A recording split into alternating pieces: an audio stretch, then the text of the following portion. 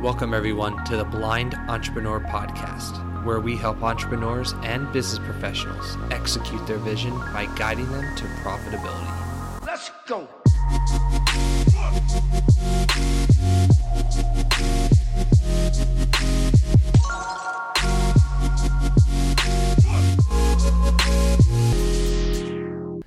You're listening to episode 186, and today we have Michael Woodward. Michael is the founder and CEO of Jumblethink. Prior to starting Jumblethink, Mike and his team at Woodward Design Group built over 400 websites and web applications for clients ranging from small local businesses to Fortune 100 corporations. I don't think people understand how difficult 400 websites is. That's insane. So kudos to you, man. He has also consulted with hundreds of other businesses through the Small Business Development Council in Butte County, right? Yeah, that's right. Butte County. And along with teaching courses on web design, development, and marketing strategies. There's even more to this man than just business. He's married. He has two beautiful children. And he also has passions for New York City, especially Manhattan. And he likes to play guitar, running, reading, and dreaming big. Michael, welcome to the show, man. How are you? I'm doing great. Thanks for having me on. Absolutely, man. So before we get into the hard, heavy-hitting questions about business, life, and all that stuff in between, we have to talk a little bit more about what's most important, and that's food. Yes. So imagine you just had the absolute best day of your life. Yeah. Where are you going to eat, and what are you going to order to make your day complete? Can I pick two? Is that okay? This is your best day, man. You can eat. You can go from breakfast to dessert if you really wanted to, man. This is your special day. Okay, so the first place is if I'm like in New York or San Francisco, there is this chain. They only have a couple of restaurants. It's called Houston's or Hillstone. They have a couple different names. They have a Hawaiian grilled ribeye steak over firewood with a giant baked potato, and it is like just a killer steak. That's awesome. So that would be choice number one. And then choice number two, if I'm in north of San Francisco, north of Napa, there's a place called Sea Ranch. Our good friend Rebecca Stewart, who's a crazy good chef, she heads up the Sea Ranch Lodge restaurant, and she cooks some of the meanest duck you'll ever have. It's just killer awesome. My wife loves her farmer's market lasagna. So it'd be a toss-up for me between those two places. Not a bad choice. Anytime it includes duck, it's a win-win for me. Yeah. Well, good stuff. So the first real question of the podcast is, tell me about a time that you felt lost or blind in business, and how did you overcome those obstacles? Right. So when we started Woodward Design Group, which is now Jumblethink, we started out as just me, and then I grew my team. We had 12 people on our team, and we had landed a massive, massive client. And we were one of those agencies where we would solve complex problems that no one really knew the answers to. So often we were troubleshooting. We're trying to figure out how to solve customer issues. And for us, the issue came along when we kind of got the double whammy, if you will. And that was, at first, we were beginning to finish out a contract that was with our largest client at the time, doing really cool stuff and building out some encryption tools, building out customer portals, all kinds of cool stuff. That project was coming to a close. They were bringing it in-house as they were growing their team. And so we knew that was coming to a close. And then we had landed a couple of really cool projects with the California State University system, and also with some agriculture commodity tracking software we were building. And through a series of events, we finished up the first project with the college, and then the second project with the agriculture company. We ended up some stuff happened internally at that company. They didn't pay us like $60,000, and so here I have a team. I'm trying to figure out, how do you sustain a business when now you have to make up a $60,000 hole? Yeah. And so that was really hard. I didn't know how to solve the problems. I didn't know how to talk to our team about it. I didn't know how to overcome those obstacles of, we're really screwed here as a company. $60,000. I mean, it's we were doing really well, but that's still a nut that's hard to crack. Yeah. And so had to lay off people, had to, it hurt some friendships that were with some people that worked on the team, and put us financially in a really tough situation. And so it's been a couple years. That happened back in 2013, 14, I want to say. And it took several years of digging through that to really set up a foundation where we're feeling really healthy and strong again. Now, I've had a very similar experience myself. We're having to go through that trial of firing, hiring, etc. Yeah. What did you learn from that experience of that process? Because you said you lost, potentially damaged relationships. Yeah. And that's a hard pill to swallow. What did you learn about yourself during that process?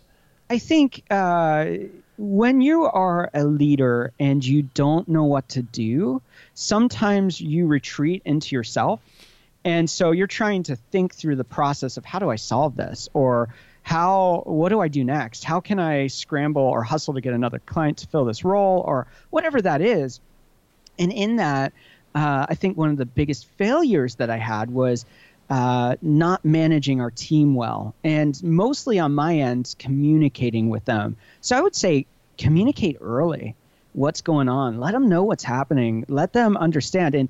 And you, if you can be honest and transparent with that as you process through it, and you do everything on your end that you can, if the friendship still falls apart, at least you can come back to, I feel like I did the best I could through the situation, communicated well, honored them in that situation, and really tried to, and it sounds kind of weird, but love them well through a rough situation, because our issue is now going to impact them. How are they paying their bills? How are they providing for their family? Because now things have gotten tight. Yeah. So communicating early was, I think, one of the biggest things that I would do differently. I was communicating, but not at the level I should have been. Yeah. No, it's point well taken. It's definitely a good learning experience, I'm sure. Now, do you feel as if now, when it comes to communication, do you feel like you're over communicating now? Well, we made a pivot at that point. We were in the West Coast. We were in Northern California in a town called Chico. And a couple years ago, we moved to the East Coast to be closer to family. We had 2 girls, and our closest family was, 10 hours away, and driving, or if we're flying, 6 hours away. So we moved to the East Coast. And in that transition, we moved from having a lot of employees to having and working with a lot of contractors. And a lot of those contractors are people we have ongoing relationships with. And so the dynamic's significantly different than if they're employees. You still need to communicate. You need to make sure that you're doing everything that you can on your end. But the dynamic is different than when they're an employee and you're seeing them in the office, or you're talking with them on Skype every day and they're, wondering what's going on. So. Yeah. Absolutely. No, it's interesting. And so the number that always pops up in my head, because I'd say in our past business, we were around that number of 400 websites and web applications and things. That's a huge number. Right. How were you able to obtain 400 websites throughout the course of the business? Yeah. I was listening to Jordan Harbinger. Yeah. I was listening to that episode earlier today. And it's such a killer episode that you had with him. And one of the things he talked about was networking. Mm-hmm. And I think that is such a true story for us.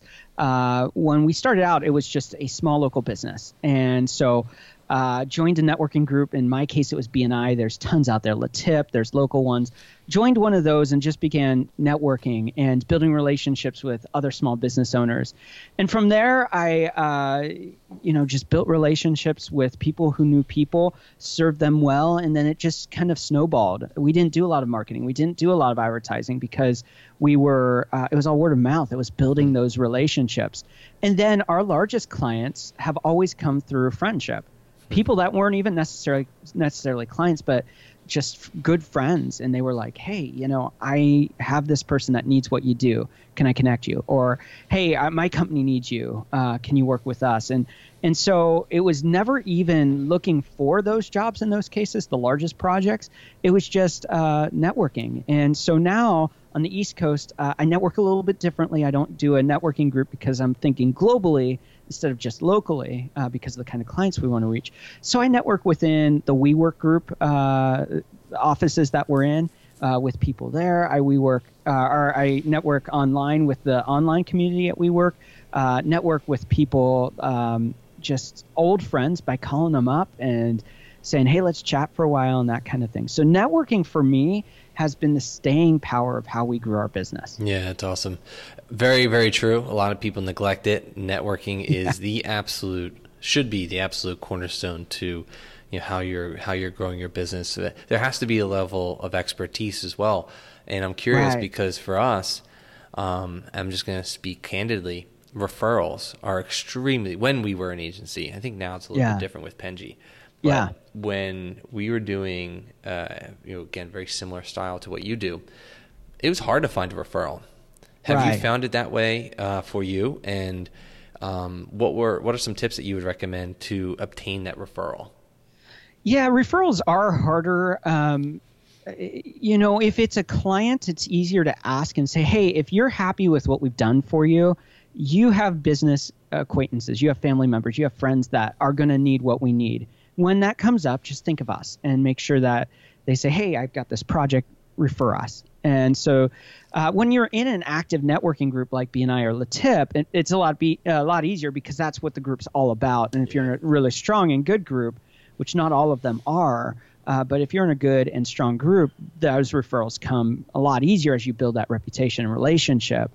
But mostly now I'm just reaching out to people we want to work with, building relationships for that day that they do need help, and just looking for the long game, not looking for like, hey, I want to convert you today to be working with us. Just knowing a great example is somebody reached out to me on Facebook and said, hey, I have some questions about GarageBand because we do podcasting, the Jumblethink podcast. And I said, hey, I'll throw some video tutorials for you together. And so I'm working on those right now. It's something we're not going to get paid for. It's not like we're going to make a lot of money on that ever. But what it does is it starts to build relationships with that person to say, hey, we've got your back. And when they need someone, they're going to be thinking about us. But then other people that get to see that on YouTube or Vimeo or wherever they're watching it, they're also going to see value in that and say, hey, if these guys are giving this away for free, and I'm not a big fan of give away a lot for free. If I'm working with you, you're paying me. Mm-hmm. But if I'm just serving you, like in this case, just helping you, then I'm not looking for monetizing that in any way. I'm just looking to help somebody. So, and obviously, I was. You have a podcast. You mentioned it. I was gracious enough to be a guest on that show. Yeah, killer guest. I can't wait for that to go live. So. Me too. Yeah, I think it was. I think the questions that you asked were really good, and I think. There's always times where you answer questions and you feel like you could have done better, and this, that, and the other. But I just think the connection that we had was really special. And I was curious to hear from you, what has podcasting been able to do for you? How has it been able to change your business? Yeah, I think for us, we're in a pivot of what our business does and how we do it. We still do web, but we're looking at telling the story. And so what podcasting has allowed me to do is to ask a lot of people great questions, pick their brain, learn from them, and really start understanding crafting a narrative, crafting a story that's engaging. And so podcasting for us has done that a lot. It's also just being honest, we've gotten a lot of free stuff from it. People send us books all the time, and they're really good books, or we've gotten chocolate sent to us. We've gotten other things sent to us. And so that's always fun. That's awesome. Free stuff is cool, man. Yeah, it's not something we ask for. But the other thing is that it's positioning us beyond the web space as an expert in innovation and in strategy and consulting. And that's part of what we've done. It's the part we love with web. And it's usually the part that a lot of agencies forget. They just go, oh, we're going to build you a website. Here you go. It's pretty. It's awesome. And we love that strategy, that how do we turn this into something more, something that it could be an asset for you beyond just a website. So it's setting us up as that influencer or expert in that space. So. Very powerful. Very, very powerful advice. And it's one of those things where it's like hindsight is always in 2020. But for us, when we were an agency, we always neglected what you just said, and spending that additional time, even if it's 5 extra seconds sending that email, goes a very, very long way. And then you get free stuff like candy out of it, potentially. Michael, I'd like to shake the conversation up just a little bit. Yeah. And before we do, I just have to ask everybody that's watching, head over to, if you're watching this on YouTube, subscribe to the podcast directly on YouTube.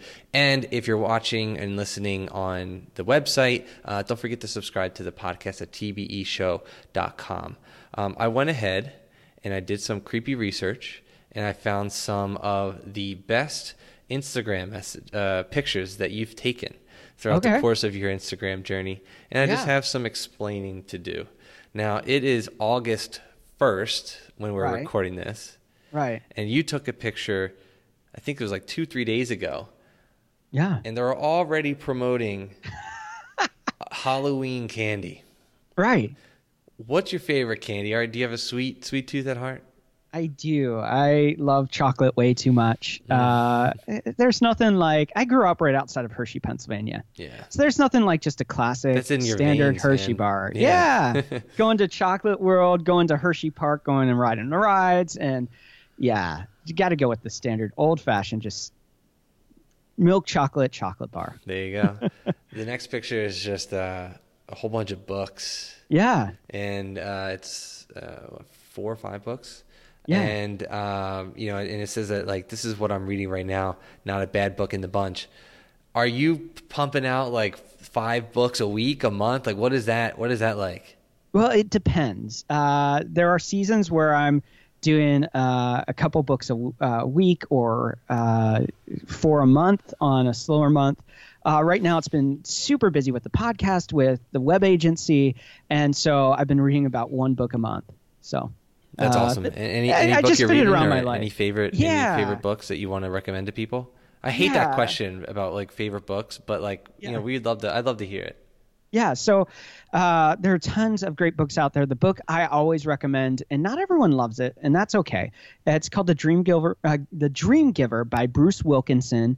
It's allegorical. It's about this guy who is ordinary, who becomes a somebody, who's a nobody that becomes a somebody.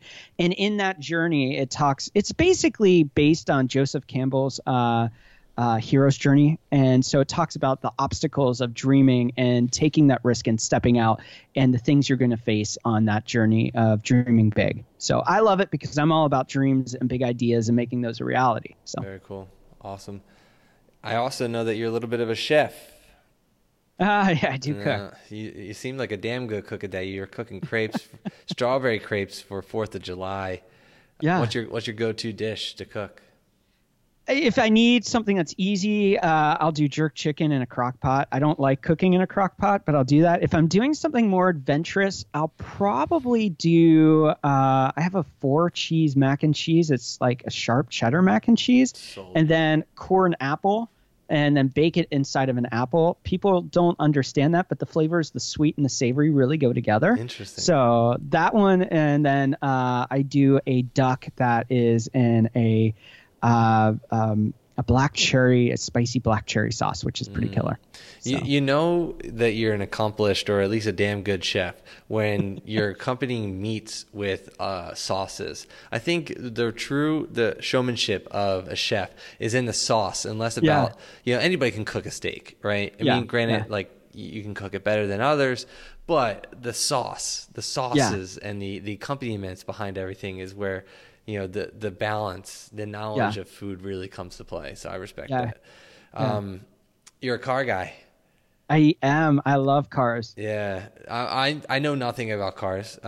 If something were to happen, I would be screwed. And so my question to you about cars is just, I've seen a lot of pictures of classic cars. Right. What is it about just the car world that really gets you excited? Yeah. Now, I don't know how to fix a car. I can change the oil, rotate the tires, Dude, I can't maybe even change do some that. brakes. I can't even do that. But when it comes to classic cars, there's something lacking in the current design. There are well-designed cars now, but they're so pretty much vanilla across the board. A Ford looks like, a Ford sedan looks like a Toyota BMW 3 Series looks like pretty much like a Hyundai or anything like that. So it's kind of sad. Classic cars are well designed. They understood the aesthetic of it. So Porsche 356, or an early 911, just the understanding of putting that together. Or you look at the old Ferraris and Ferrari GT 250. It's just like killer design. Mm-hmm. And so the design and the engineering and how they put it together, and it's just a beautiful thing. Good stuff. My next question, I'm just going to throw it directly at you. With no context whatsoever, but I just think it's something that we should always be thinking about. What is your dream?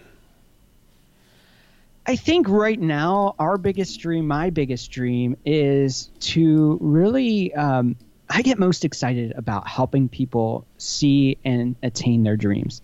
A lot of people see and say, oh, I have this dream one day. And I hate the one day thing. Mm-hmm. It just drives me nuts. And so sitting down with someone and just chatting through the dream and saying, well, how can we make this a reality? Mm-hmm. That's one of my favorite things. And so for me, that's a big part of the dream. Another big dream that I have right now would be we live on a massive farm in central Pennsylvania. We don't farm it, but we live here. And then we have an office in Manhattan. I'd love to get a place in Soho and be able to split our time between the two. Stinking expensive, but that would be a dream that I have. That's awesome, man. Well, to those that are listening right now, any way that we can help that dream come true, hopefully the people that are listening, including myself, can help you with that. My final question is: the blind entrepreneur is defined as somebody who is temporarily lost or blind in business. To those people, what are 3 pieces of advice that you would give to a fellow entrepreneur? Community. You've got to be in community. You need other people. You can't do it on your own. You need to find mentors, coaches, peers, people that you can be in masterminds with, or just sit down over coffee and say, okay, here's what I'm going through, and this is what I need help with. And don't try to figure it out on your own. Get that help. So community. Number 2, authenticity. I think this is the biggest BS thing going on right now. I was listening to NPR the other day, and they were talking about this guy in the sports sphere who's just blowing it up. And they started off by talking about his persona and how he's created and crafted this persona and how cool he is and blah, blah, blah. And then they talk about his authenticity. I'm like, you can't live in a place of persona where that's what people see, and that's not really who you are, and be authentic. That's like a load of crap there. So authenticity means just be you and stop like trying to measure up to anyone else. Be yourself. Own your failures. Failures are beautiful. Get over your shame and just move on. And then the third thing is play for the long game. Everyone's talking about hustle. Hustle's another big lie. I think we need to work hard. I think we need to have our eyes open, but we also need to be working in such a way that we're thinking about how do we make this a life story, not an instantaneous overnight success that ends up in failure and flames 2 years or 3 years down the road. What is the long game? How are you going to play? And stop measuring today's situation for where you could be in 5 years, because we all want to be successful now. But no one's telling the stories. Yep. Very few are telling the stories of what it really takes. And so community, authenticity, and play for the long game. Love that last piece of advice. So true. And I hope people that are listening to that take it to heart and really apply it to their business, because you're spot on. You got to play the long game. Michael, thank you so much for your time this morning. Really appreciate you being able to talk to us about and giving advice. If we could, just give us a 30-second pitch. How can people find more about you? How can they learn more about your journey? How can they potentially become a customer of yours? Yeah. So find us at jumblethink.com and check out the podcast. I think that's one of the biggest things. We want more people listening to the podcast, and we want to connect with dreamers, big idea people. So if you have a big idea or dream and you need some help through that process of just like brainstorming and thinking it through, we'd love to help you with that. And we're also really focusing on Instagram to tell more of that story. So check us out on Instagram too. Very cool. Well, to those of you that are still watching and listening, thank you guys for always liking, commenting, and subscribing. Don't forget to subscribe to the podcast on YouTube and head over to tbeshow.com for more interviews just like the one you heard today. Go out there and execute your vision, everybody. Have a good rest of your day.